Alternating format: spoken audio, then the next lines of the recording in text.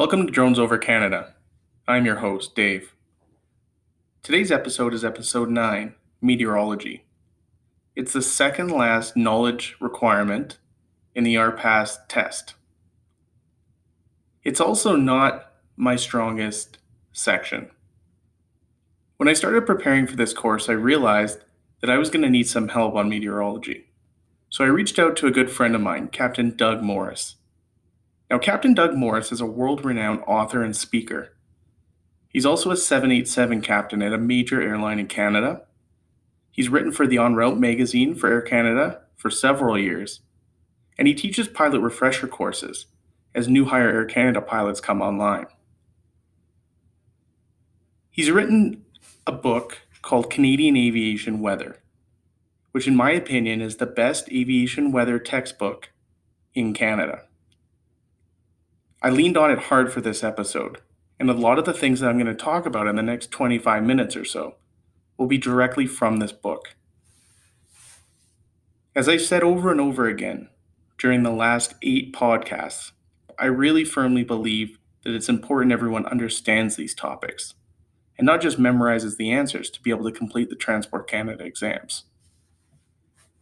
Your best method of understanding meteorology is to buy a very good book, and I strongly suggest you buy Doug's book, www.canadianaviationweather.com. It's a steal of a deal, and it's the last aviation weather textbook you'll ever need. Okay guys, let's jump right into this. The first thing we're going to talk about is the composition of the atmosphere. What is the air around us made of? Now, many people think that because we breathe oxygen, oxygen makes up the majority of the air. However, that would be incorrect. The composition of the atmosphere is as follows. It comprises of approximately 78% nitrogen, 21% oxygen, and 1%, the leftover 1% rather, is made up of a few things like carbon dioxide and water vapor. Some important topics that we'll have to discuss today are pressure and density. Now, density, as you recall, is the mass per volume of an object. Atmospheric pressure is the weight of a column of air. Now, this is measured in either millibars, hectopascals, or inches of mercury. Unfortunately, in aviation, we tend to mix up units quite a bit. Hectopascals and millibars are effectively the same thing. Inches of mercury can easily be converted to millibars. When we're talking about pressure, we may talk about station pressure, and that's the atmospheric pressure at a given station. For aviation purposes, it's usually an airport. If any of you have started into manned aviation at all, you'll be familiar with weather reports. And these weather reports, which we'll touch on later in the podcast, always identify the station pressure using inches of mercury in Canada. There's also what's called sea level pressure. Now, sea level pressure is the pressure of a column of air adjusted for sea level. In meteorology, we often talk about high or low pressure systems. Now, we have to remember that these are relative to the air around it. So there's no distinct term of what would actually constitute a high pressure system. It just has to be higher pressure than the air beside it. Something to remember is that the air around a high moves clockwise. It also moves upwards and outwards. The air around a low moves counterclockwise and downwards and inwards. Another important concept to understand is that if a column of air rises, it cools. As it cools, it also converges. The opposite can be said as well. As a column of air decreases in height, it will warm, and as it warms, it will expand. It's very important in meteorology to understand these terms, because this is what causes a lot of weather. One of the more interesting topics we'll talk about today are clouds and cloud formations. Now, I know if you're like me, you find these very interesting. Unfortunately, today we're not going to have time to touch on all the different clouds and how they form and what they mean. However, if you're interested, I highly recommend you check out Captain Doug's book, Canadian Aviation Weather. You can find it online at www.canadianaviationweather.com or any aviation flight store in Canada should carry it. Clouds are based on their height. We've classified them as high, medium, low, or clouds of vertical development. In this episode, we're just going to touch on those lower clouds and the clouds of vertical development, because those are going to be the most important for our RPAS operations. The first cloud type we'll talk about are stratus clouds. Now, stratus clouds form a uniform layer. They can start anywhere from the surface, in which it would be called fog, all the way up to about 6,500 feet. These are the clouds that a lot of the time you'll have a little bit of light precipitation and drizzle from. They're also one of the more important cloud formations to know about, because as these clouds form, you're going to see manned VFR airplanes move lower and lower to avoid them. Stratocumulus is a grayish or whitish low-lying cloud that tends to be common and easily identifiable. The bases of these clouds can be flat, wavy, or have a rolled appearance. By itself, they very rarely actually produce precipitation, but in the winter you may get some snow flurries from them. Some of the low clouds we'll talk about include fog, which is when those clouds actually come and touch the ground. We also have what are called clouds of vertical development. Now, these are ones that may have started as different clouds, but through instability in the atmosphere, as well as daytime heating, they build vertically. One of the most common you'll see in the summer are called towering cumulus, also referred to as TCUs.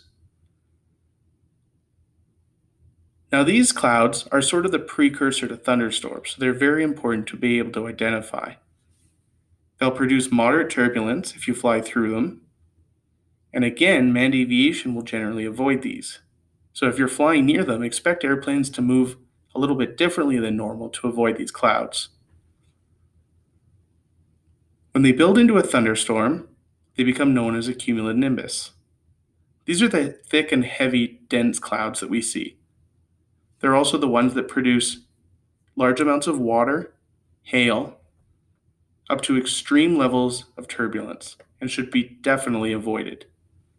It's important to note with these types of clouds and storms that the turbulence can extend very far outside of them, up to about 30 to 50 miles.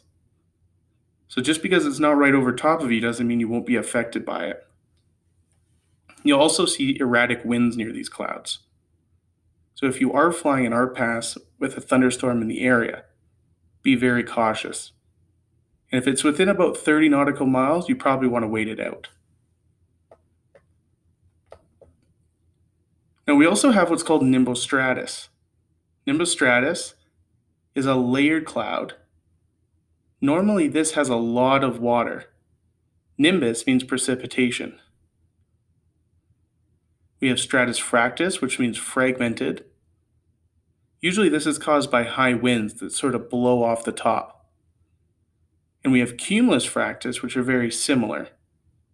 They're cumulus clouds that are puffy in formation. They look torn as well, hence the fractus term.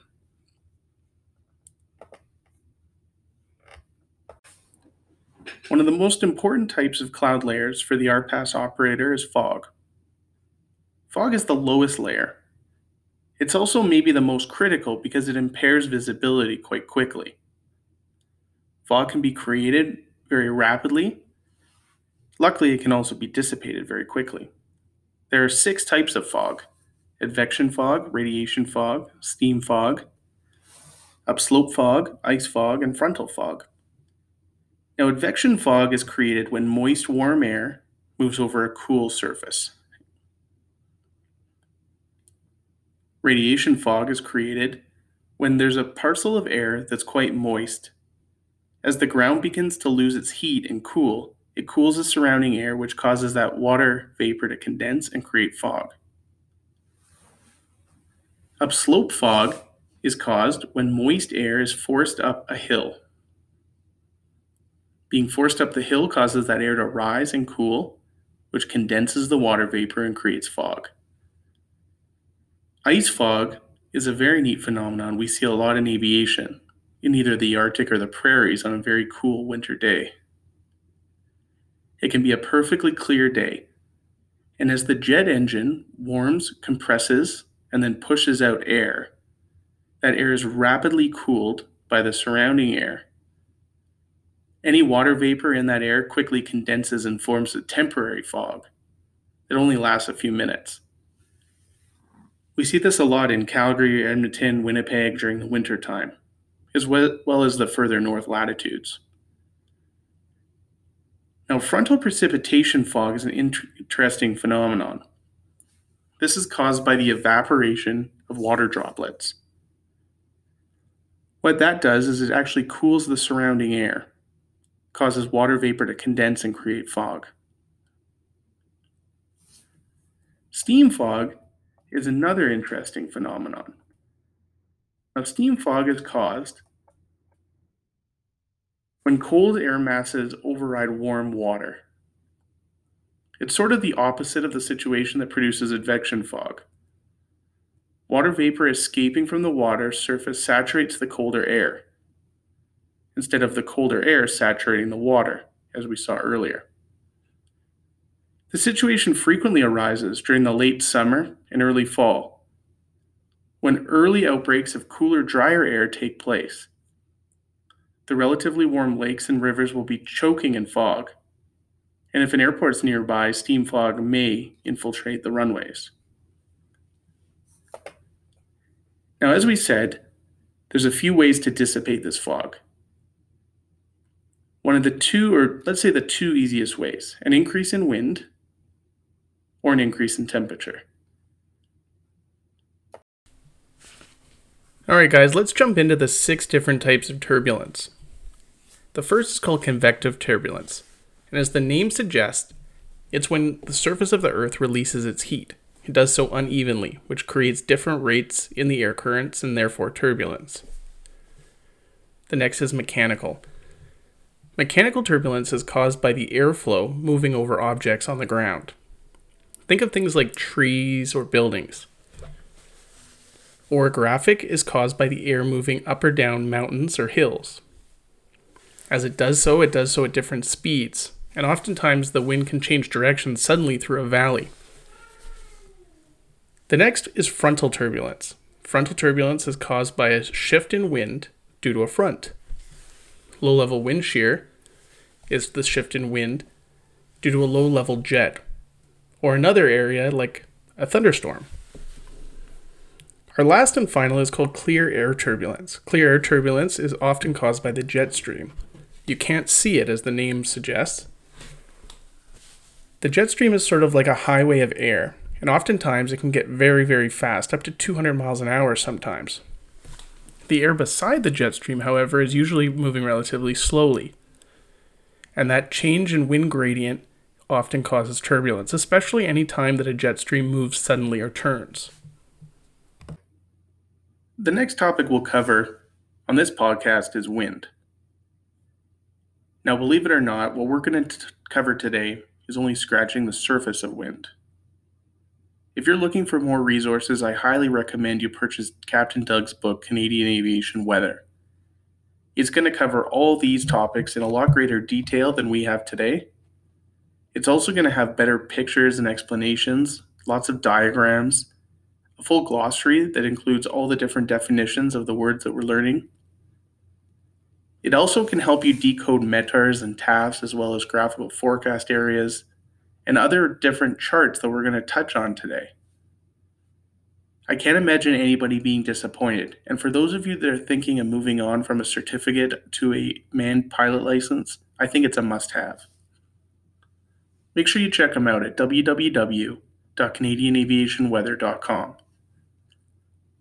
Now, moving on to wind, we have what's called the Coriolis effect. This is the spinning of the Earth, which creates a westerly wind or westerly flow aloft, as you'll hear, in the northern hemisphere. Now that's fantastic, except for we're not talking about the high atmosphere when we're using RPAS. We're talking about the lower atmosphere, close to the ground. Now this is known as the boundary layer. The boundary layer is greatly affected by the topography and daytime heating of the Earth's surface. What this means is that although we can expect a westerly flow aloft, down closer to the surface we may have wind from any direction. There's something called the diurnal variation. This causes gusty surface winds. And what this is during daytime heating, the air currents moving up and heating, cooling as they rise, and then sinking again, ends up pulling the strong winds from much above the land, like 4, 6, and even 10,000 feet, down to the surface. This can easily create a 35 to 40 knot wind on the surface. The other thing we're going to talk about are some micro variations in wind. These are usually caused by local topographical changes, like flow of the air over hills and mountains. There's also a specialized phenomenon known as the Chinook in Calgary. Katabatic winds, sometimes called drainage winds, are downslope winds that arise due to nighttime radiational cooling, which causes the overlying air to become denser and ride down the mountains as it cools. There's also the opposite, which is anabactic. Anabactic winds are caused when you have a sunny slope that's heated a little bit differently than its neighbor. What this means is that area is prone to heat up faster and therefore rise up the mountain before it cools. These are often very localized and can create very bumpy, turbulent air. There's also something called a sea breeze. Now, as we've learned, land heats up faster than water. During the day, the air over the land expands and rises as it warms, towering the surface pressure. The cooler, denser air sitting over a lake or ocean moves in to replace that rising air and sets up an onshore breeze. There's a return flow at about 1,500 to 3,000 feet, which causes continual circulation. Now, this is normally a daytime thing. At night, you have the opposite, what's called a land breeze. This is when the land cools under the clear skies. Water that has been heating up all day forms an underlying lower pressure system. The cool air now sitting over the land, which is higher pressure, moves towards the water, lower pressure, forming a land breeze. Land breezes tend to be much weaker than sea breezes. The Chinook, as we discussed, is an interesting phenomenon that we only see in Canada around the Calgary area. What this is air moving over the mountains. As it's forced up and over the mountains, it is forced to cool and condense. It will then lose a lot of its moisture. Once it loses its moisture, it comes back to the other side of the mountains where it's forced down. As it's forced down, it ends up being quite warm because it's lost all its moisture already. This is how we get these nice warm winds in Calgary that we don't see a lot of the other areas in Canada, primarily in the winter. And it can actually push the temperature up past 2, even 10 degrees Celsius. Now, the other thing we'll talk about quickly that sort of ties in with this is topographical effects. And these are things like mountains or hills that are going to create sort of a localized wind. As you can imagine, if the wind is able to enter a valley, it will sort of follow the valley. And oftentimes in a valley, the wind will be much different than it would be otherwise.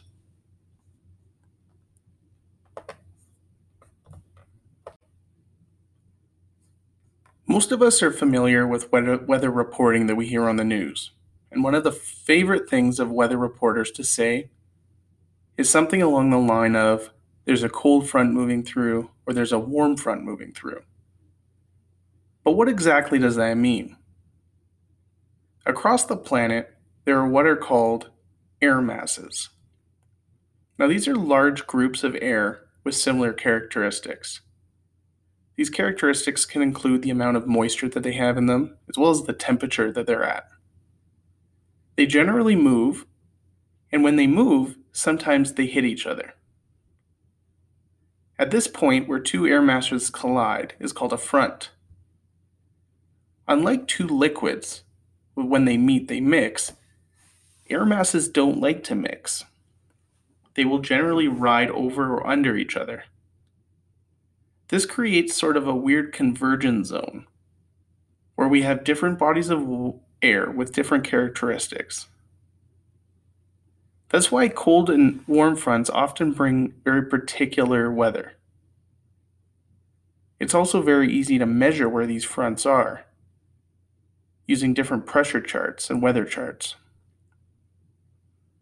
What we're going to go ahead and do is put some things up on the Facebook page that will describe the weather phenomenon you'll see as a cold front or warm front moves through. It's important to realize that these fronts can be very, very long, sometimes hundreds of miles wide. You probably won't be able to go around them, but if you are operating in an environment where a front is moving through, it'll be very important to understand what will happen as far as clouds and moisture and winds. We'll go ahead and put that up for you. Now, we've touched on icing a little bit already in the podcast, but we're going to go into it a little bit more detail now. The types of icing include rime ice, clear ice, mixed ice, and frost. Now, frost is when condensation freezes. Normally it happens overnight, especially in the spring or the fall. We usually see this when we have to scrape our windshields off in the morning. Now, rime ice is sort of a milky white opaque color. It's caused by low and slow freezing. You'll get this through stratiform clouds. Clear ice, however, like the name suggests, is clear. This usually is attracted very quickly, often from super cooled water droplets. A good example when you might see this would be freezing rain. Mixed, as the name suggests, is a combination of the two. Now, it's important to realize that icing is very detrimental to any RPass. And in the regulations, it does clearly state that you should not be operating an RPass that has icing on it. So make sure you avoid the places and the times when you could get icing. Oftentimes it's very heavy and it's very detrimental to performance. So make sure you stay away from that. Some of the components of an RPass that are susceptible of icing are any of the components that create lift, such as propellers or wings. Generally speaking, the thinner the surface, the more susceptible it is to icing.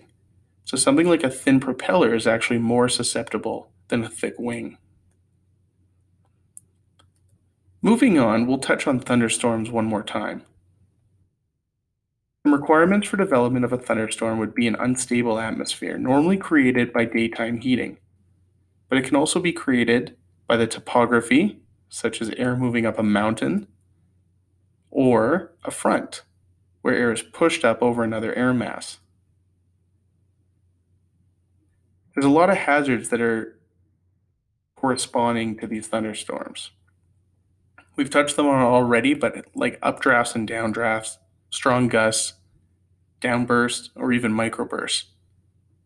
There's also the obvious hail, lightning, and any antennas that you're using could be struck by that lightning. I strongly suggest you stay at least 30 miles or 50 kilometers away from these thunderstorms.